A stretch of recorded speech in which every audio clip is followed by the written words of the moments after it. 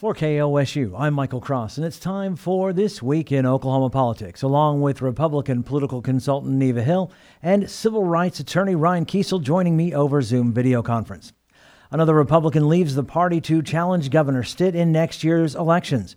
Former State Senator Dr. Irvin Yen says he's planning to run as an independent candidate in the 2022 gubernatorial race.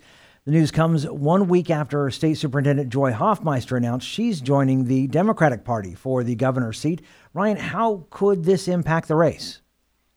I think it remains to be seen how many votes former Senator Yen can pull away from, the two primary, the two candidates that come out of the Republican and the Democratic primary. Those two individuals right now in the Republican primary, it's almost certainly Kevin Stitt. I mean, frankly, the only reason that he wouldn't get the nomination is if he decides not to run, which doesn't seem to be the case. So, Senator Yen's ability to pull from the Republican base, I think, depends a lot in terms of how many resources he's going to be able to have to communicate to the Republican constituency that they should, abandon the Republican ticket and come over and join him. He could also, draw some votes away from a Democratic nominee as well. Although I think that, his strategy here is probably more as a spoiler. I don't think anybody enters the gubernatorial race as an independent and expects to win. Maybe they do, but it doesn't seem realistic. I continue to think that this says a lot about, not just the Republican Party in Oklahoma and where it is. Because frankly, if you're going to challenge an incumbent governor in a primary, that's an uphill battle anyways. But I do think it says a lot about the way that our primary system works. In our closed primaries, where you have, it's the partisan folks on the left and the right that are electing their nominees. It doesn't leave a lot of room for moderates to come up in that primary process. Mm-hmm. So, I think that this is just really kind of a symptom of our system. But it remains to be seen, and there's a chance that people could view Yen as a spoiler and give him those resources. But all of this is, we're really early in the cycle, mm-hmm. and it's lots of twists and turns even before we've hit 2022 officially. Neva. Well, I think, first of all, when Dr. Yen jumped into the race last year, saying he would be a candidate in the Republican primary for governor, he really didn't generate any activity, really put a campaign together with any grassroots effort, any fundraising effort. He basically has made some comments and been in the mix from that standpoint, but not really being viewed as a serious candidate out there doing the things you do to run a race. So kind of skipping past the partisan politics, as Ryan talked about, and going straight to the ballot as an independent in November is a whole different mix. And it would appear that in some instances that Dr. Yen is more interested at least at what he's done to this point, in really just having his voice out there on some issues that he really cares about and sees a real difference on the issues with vaccination and other things, much like when he lost in his 2018 Republican primary. It really kind of one of the real significant points in that race was that many Republicans were disenchanted with the fact that he had authored legislation that would limit vaccine exemptions for school children. So he's been in this conversation, for some time. I think if he stays in the mix as an independent, he will certainly have a voice. I don't see him as being a spoiler either way. Honestly, Democrats in their open primary letting independents vote in that primary, he probably has much more of a possibility to potentially have some impact there in the Democrat primary than anywhere else. But it will be fascinating to see how many additional candidates get into this race, as we're seeing a lot of activity gin up this fall.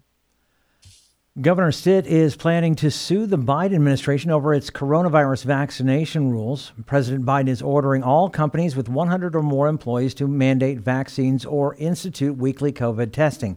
The governor is urging employers not to comply with what he calls unconstitutional move by the president. Neva, do you think businesses will follow Stitt's advice?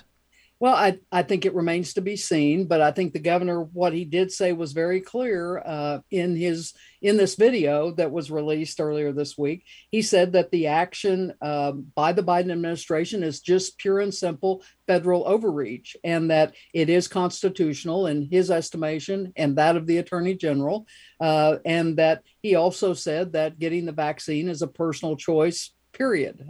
So I think the governor hasn't said anything that he hasn't been saying all along. I think the backdrop now with this executive order, which would specifically require vaccinations for, first of all federal workers, and as well as many potentially private sector federal contractors, healthcare workers, and also those private employers with 100 or more employees that would have to be vaccinated under this executive order. So I think it's going to be challenged in court. I think there's a big question mark on whether this is in fact an overreach, which I think many believe it is.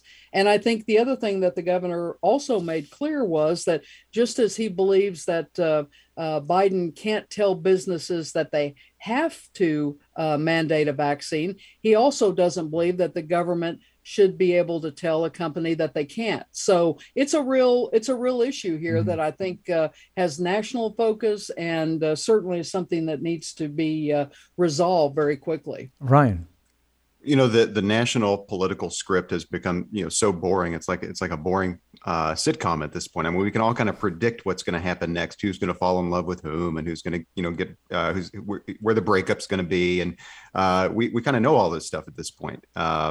So I look at the challenge as, just something that the governor and the attorney general almost feel like they have to do. The Biden administration puts out a mandate, and it's something that, even though the script is predictable, it's on top, it's layered with this, really unique situation of a pandemic. And unfortunately, the ability of the pandemic to bring Americans together and to break up some of the plaque that has been the tribal plaque that's been overlaid on our political system, that lasted about 2 weeks back in March of 2020. And we've seen as, just about every aspect of the pandemic has become politicized. And so, this is just another example of this. The governor early on was a real leader, especially among, national Republicans. I mean, he publicly took a vaccine, made a big point of, demonstrating that it was safe and that it was something that people should do. I mean, he's continuing to say that it's a personal choice, but what you don't see the governor doing right now is, really still standing at the breach and saying, folks, we need to get vaccinated. Oklahoma was doing so great in the vaccine rollout at first, and now we're near the bottom in states in terms of the percentage of Oklahomans that have received a vaccine. And that's one of the things that the Biden administration has said, is that they've kind of grown frustrated and tired with people that are, vaccine that are resistant to getting the vaccine. So they've rolled this mandate out. I believe that under OSHA law, I mean, and it's not just me, I think a lot of legal scholars look at under the existing authority that the executive branch has under OSHA laws, that the president has the ability to force this on private employers over a certain size. Now, there's a second question as to whether or not the mandate will actually work. Will folks, abide by this mandate? We have some examples where mandates have worked. I think in particular in the United States military, we saw the percentage of U.S. military personnel that had at least one dose of the vaccine go up after a mandate was issued within the Department of Defense. We'll see if whether or not that works in the private sector too. But again, unfortunately, this has become so politicized that we can't even talk about, very basic public health measures to protect all of us, and to get beyond this at some point, without it becoming a right versus left issue, and public health almost gets sidelined. Well, a mandate absolutely continues to up the political polarization on this issue. I mean, we've talked about this for months now, the fact that people do recognize, they do understand what their options are. It is a personal choice. I think even the governor, we have to make the point that in his video, he did say that the COVID vaccine is the best defense against severe illness. Mm-hmm. So he made the point He made the point that he had taken the vaccination. He also, I think, has been clear that this issue is really about, are you going to force people to do something that they have made the personal decision they do not want to do? That is a non-starter with most Oklahomans. And I think the people that recognized the value and wanted to immediately get the vaccine did. I think as education continued, others, made that decision later on, maybe not at the beginning, but to go this direction by the federal government, I think is going to be something that is going to be met with great resistance and a lot of negativity here in Oklahoma. Neva, I want to talk about something you had mentioned where Governor Stitt had said that he didn't believe in mandating businesses to do the vaccine, but he also didn't believe in mandating businesses to not do it. And that's going to butt him up against a lot of Republicans who have been trying to put laws out that require companies to not mandate. So where do you think because that's going to come up in the next session? Well, I think it may come up in the next session, but I think what the governor has made pretty clear is that even with the push for the upcoming special session in November, that he was not going to change the call. He was not going to add into the call the ability to deal with this issue one way or the other. And so, again, I think from a legislative perspective, I mean, we have seen action taken, but now what we're really dealing with is the Biden administration going to be intractable in this thought that they can impose their will and this mandate upon the American people in a fashion that they're outlining. And if they do, I think we're going to see not just Oklahoma, but many states push back on that. Well, and Michael, to that very point, I think that, Governor Stitt's in line with at least Oklahoma voters. I don't know about Republican primary voters, but Oklahoma voters in a recent poll conducted by Amber Integrated, they found that Oklahomans did not want a vaccine mandate, but they also did not want the government to step in and tell private businesses how to conduct their own public health measures. So I think the governor's in line with public sentiment there. How that plays out in a Republican primary, that remains to be seen. And then finally, I think it's important to point out that the final rule that the Biden administration is talking about here is a vaccine mandate or weekly COVID testing. So, employers and employees would have an option. It's not, you've got to go get the vaccine. It's an option to do testing as well, which is, it's not as good as a vaccine, but it's definitely a proven measure to catch outbreaks early and prevent them from spreading through communities. A group of teachers, students, college professors, and activists file a lawsuit against the state's ban on critical race theory.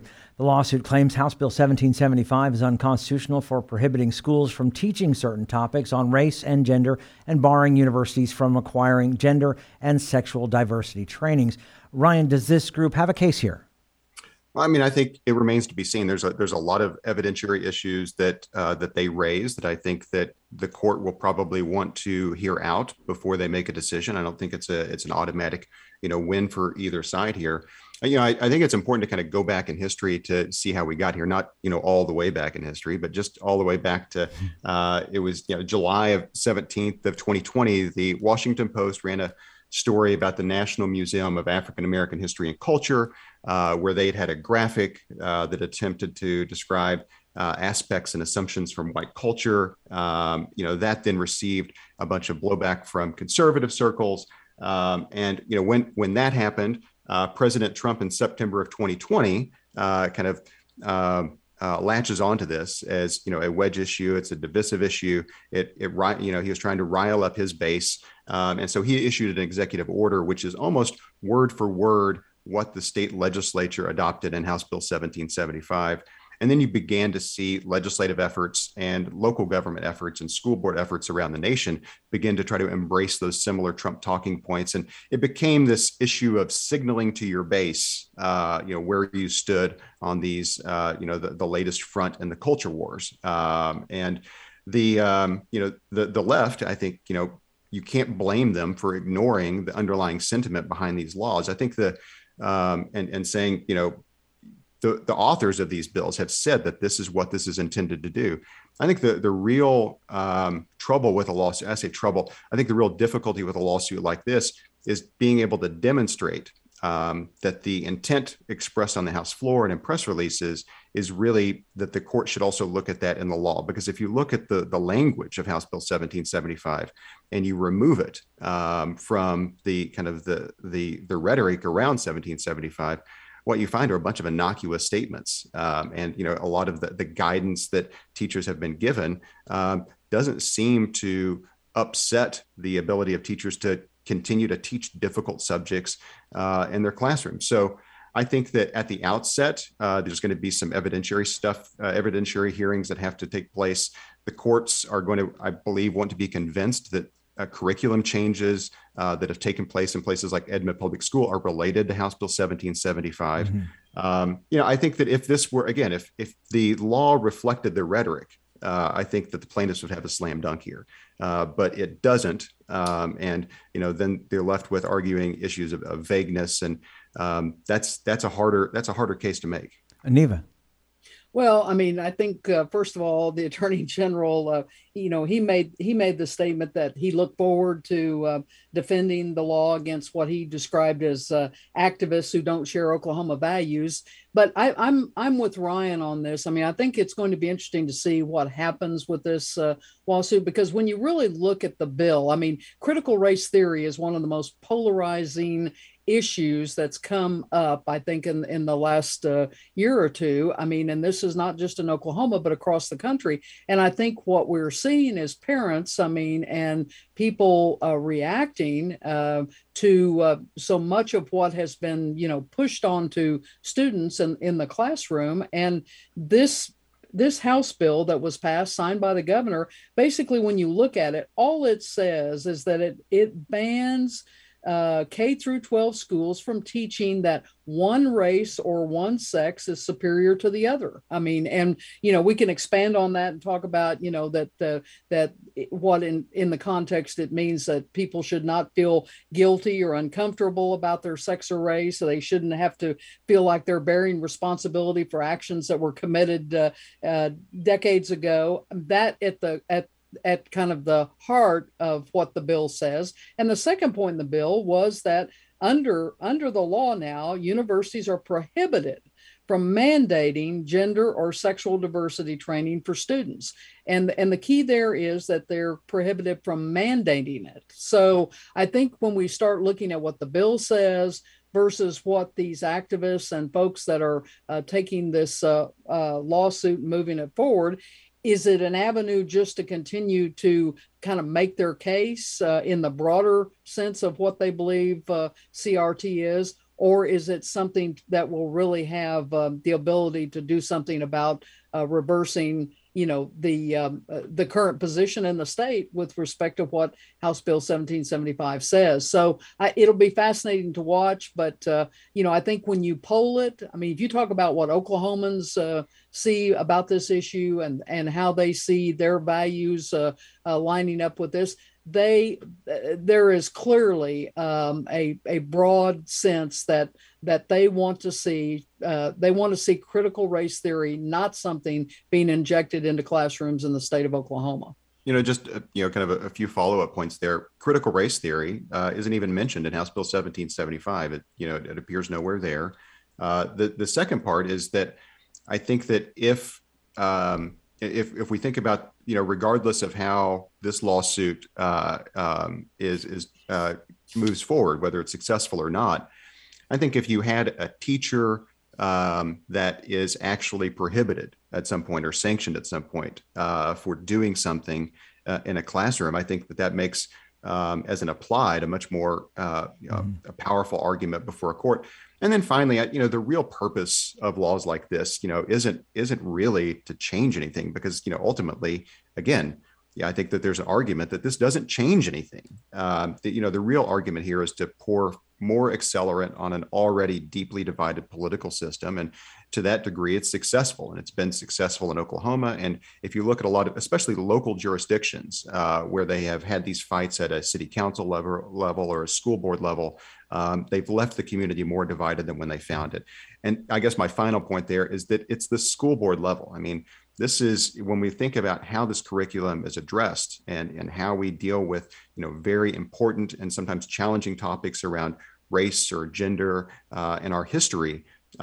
The local school boards, that used to be the place where we made these curriculum decisions. And, that's, I think that hopefully that we can get back to a place like that, and that lawmakers aren't playing a micromanaging position in what students are hearing from their teachers. I think you're right, Ryan. And I think here the point should be made that back in May, the State Department of Education came out and said that it had received no complaints, not one, from a school, on the issue of whether or not this had come into play in a classroom, a teacher saying that they had felt that they were being denied their ability to teach curriculum or deal with issues that they were bringing out in various subject matters. So the fact that there were no complaints, this looks like, again, we've got the age-old problem of folks trying to create a situation, trying to create a problem where perhaps not much of a problem exists, at least here in Oklahoma.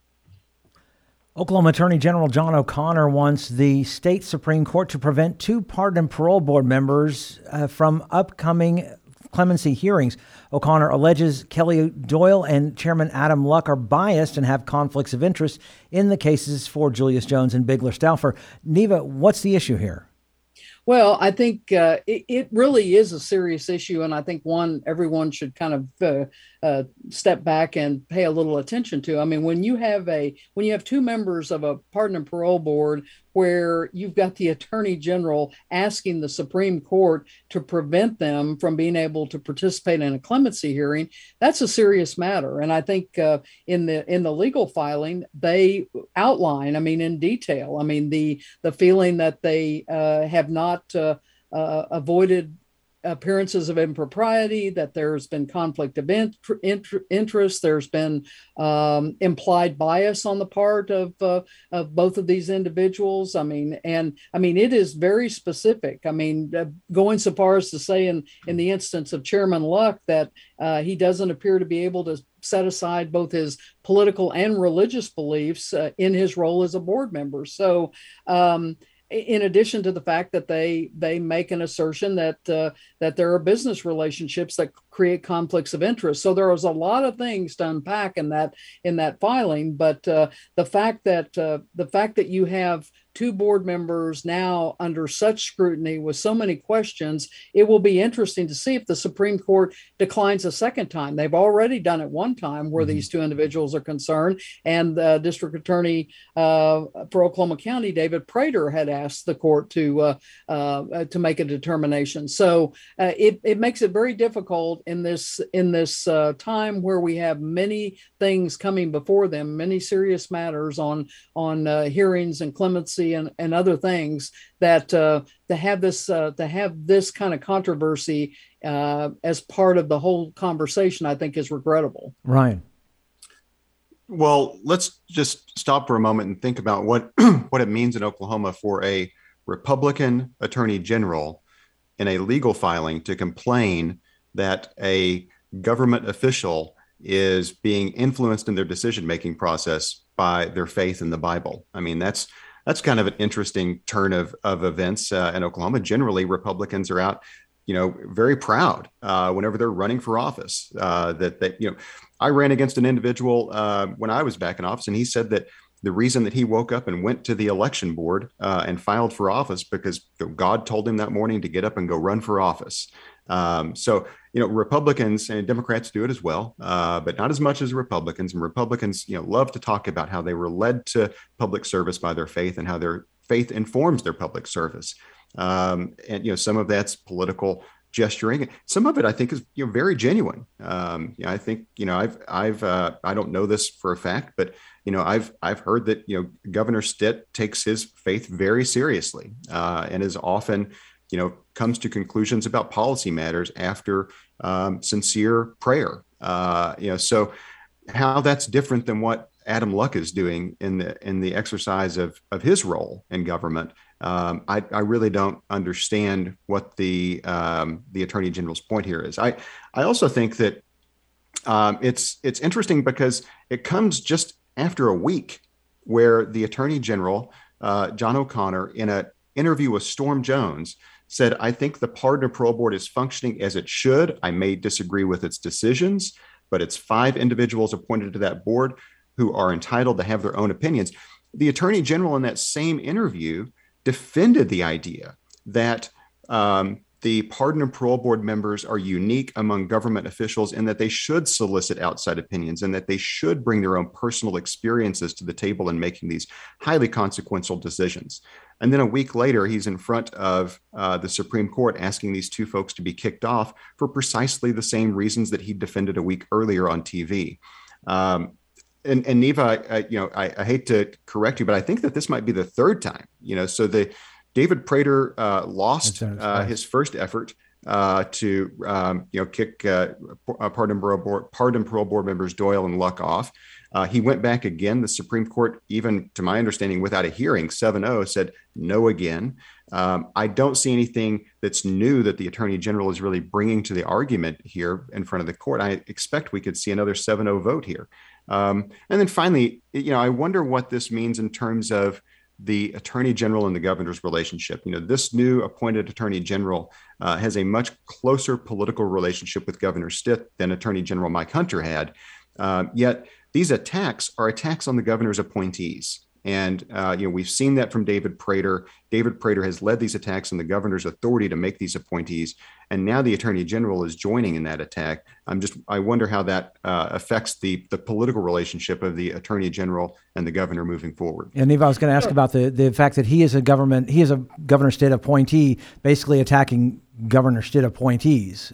So well, it does seem there seems to be a lot of different things in this mix, and it is hard to kind of get a clear line on all of the conversation that's going on. But to Ryan's point, I mean, I don't think there's any question that anyone in public service that their experiences, their faith, their background, all of those things lend and should lend to their decision-making ability. And I think the question, may come to bear in a board like the Pardon and Parole Board, where it is important to be able to look at all of the facts, all of the evidence, to have not so clear a bias either direction that it is just a presume that you can almost predict without much chance of being wrong how someone's going to vote. I think each of these cases must be looked at in their entirety by the board. And I think that while they all come from a different vantage point, all have different things that they take into account that influence them, including conversations and things with those outside, those directly involved, as well as other board members. It is still, I think, incumbent upon the process for the public to believe that it is a system that works because you have people that are taking a look at it in the proper way. And Neva and Ryan's comments do not necessarily reflect the views of KOSU, its staff, or management. Programs like this are made possible through support from KOSU members who are listeners like you. Consider a gift to KOSU in support of This Week in Oklahoma Politics at kosu.org.